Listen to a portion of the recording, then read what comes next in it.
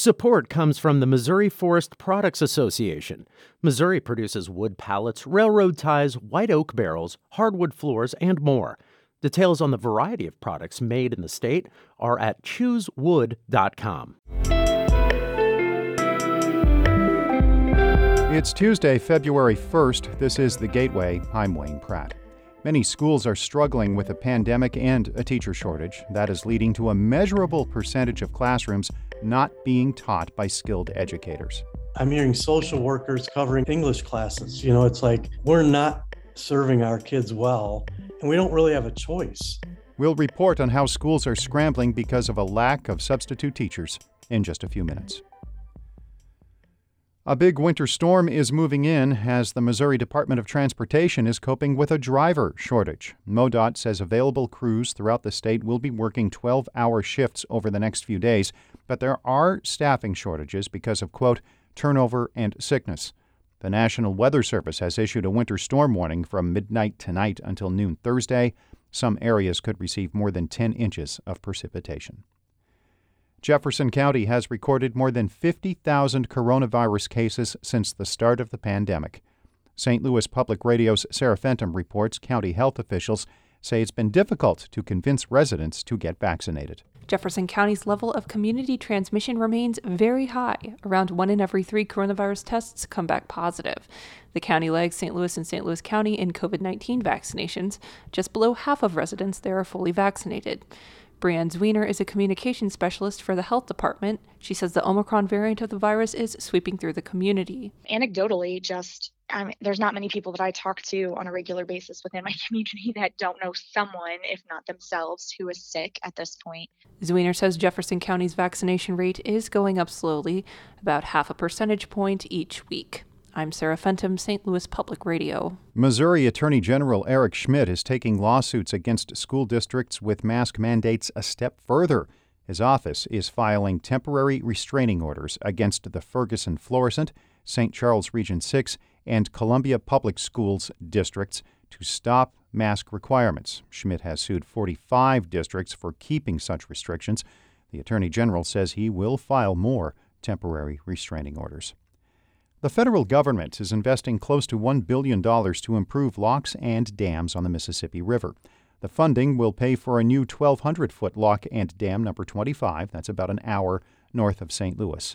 U.S. Army Corps of Engineers St. Louis District Colonel Kevin Gollinghorst says the Corps is overseeing the more than $700 million project. There's risk for a single lock at that location and other places on the Mississippi River. We want to remove that single point of failure. So that's the key aspect of adding a 1,200-foot lock along at the 600-foot existing lock. Gollinghorst says the new lock will be able to handle more barge traffic. A St. Louis career services nonprofit has received $250,000 from the U.S. Department of Commerce to train women for geospatial careers. Rung for Women plans to offer the training to about 60 women next summer. St. Louis Public Radio's Andrea Henderson reports. Participants will enter a 10-week professional skills program to prepare them for geospatial jobs. They will then move on to 12 weeks of geospatial analyst training. It will prepare them to examine satellite imagery and other geographic information systems data. Scott Chadwick is Corporate Partnerships Acquisitions Chief at Maryville University. He helped develop the curriculum. It's all about access and opportunity, especially technology jobs that women and people of color have traditionally been underrepresented in. Chadwick says the program can be a kickstarter for women interested in a field long dominated by men. 3 local geospatial companies will interview women who complete the program for entry-level jobs. I'm Andrea Henderson, St. Louis Public Radio. A longtime supporter of the arts in the St. Louis region has left $3 million to 3 organizations. Laumeyer Sculpture Park, the St. Louis Artists Guild, and the Craft Alliance will divide the money from the late Luetta Buechler. The Manchester resident died in 2020. Those organizations did not know that they were in her will.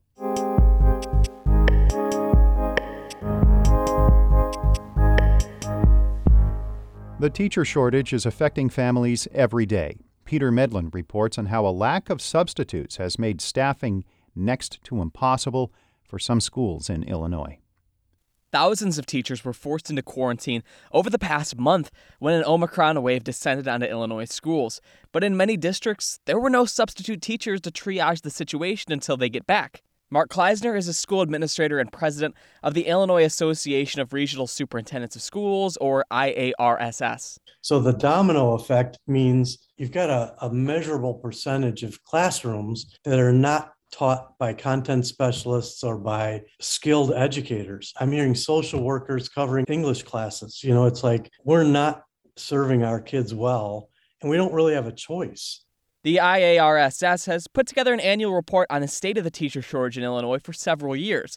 And the problem has been around since years before the pandemic, but COVID-19 has made it significantly worse. It became personal. This past month, we've had numerous districts that closed because they didn't have enough staff to open. The teacher shortage came to parents' front door this year. Or maybe not even that, thanks to a scarcity of school bus drivers. According to the recent survey, 96% of districts say they have a shortage of substitutes. Our data point this year was over 2,000 educator openings were either unfilled or they were filled by someone not qualified. It's more challenging than ever to get retired teachers to sub during the pandemic, but back in 2018, the state passed a law making it easier to obtain a short-term substitute license. And many school districts rely on short-term subs, but they can only teach the same position up to 10 days. The option is an empty classroom versus somebody who's going to stay at day 11 or day 12. I'm going to be honest and say, if you've got a really good person that's resonating and engaging kids, I'm not going to be knocking on the door checking. That's the rule, but if you're able to keep school open, more power to you. Kleisner says he's seen schools send letters home pleading with parents to substitute for $150 a day. He says there weren't many takers, but it's going to take creativity to fix the problem. Brad Beckner is with Kelly Education, a contracting company that recruits and trains substitute teachers for school districts, including Rockford Public Schools. Because of the pandemic, their training is completely online in small groups and takes about 2 weeks. New substitutes typically won't see an in-person classroom until they're face-to-face with students. But they are trying out an ambassador program in some places like Rockford. We can do a buddy-up system and really do some job shadowing to give people a little bit more of a preview if they have any concerns or any lingering doubts as to their ability to jump into a classroom.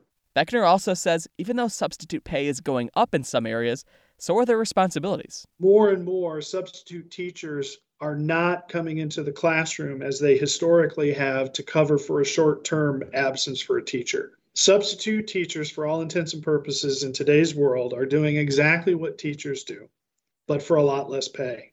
The well of prospective teachers is drying up. There are far fewer candidates, especially in positions like special education and bilingual teachers. And many experienced teachers have left the field during the pandemic. Educators say it feeds a vicious cycle. Overworked, burnt-out teachers quit the classroom with no one to replace them, leaving the teachers that remain even more overworked and more likely to burn out themselves. Kleisner says to tackle the teacher shortage, it'll take both creativity and financial investments in teachers and substitutes alike. I'm Peter Medlin.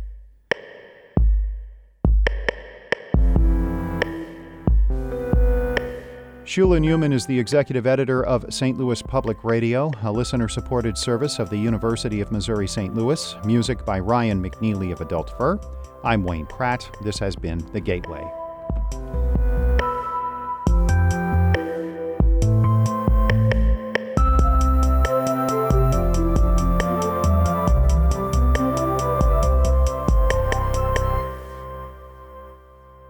Support comes from Mosby Building Arts, a design-build company committed to remodeling the right way. Visit callmosby.com to get project inspiration for any room of your house.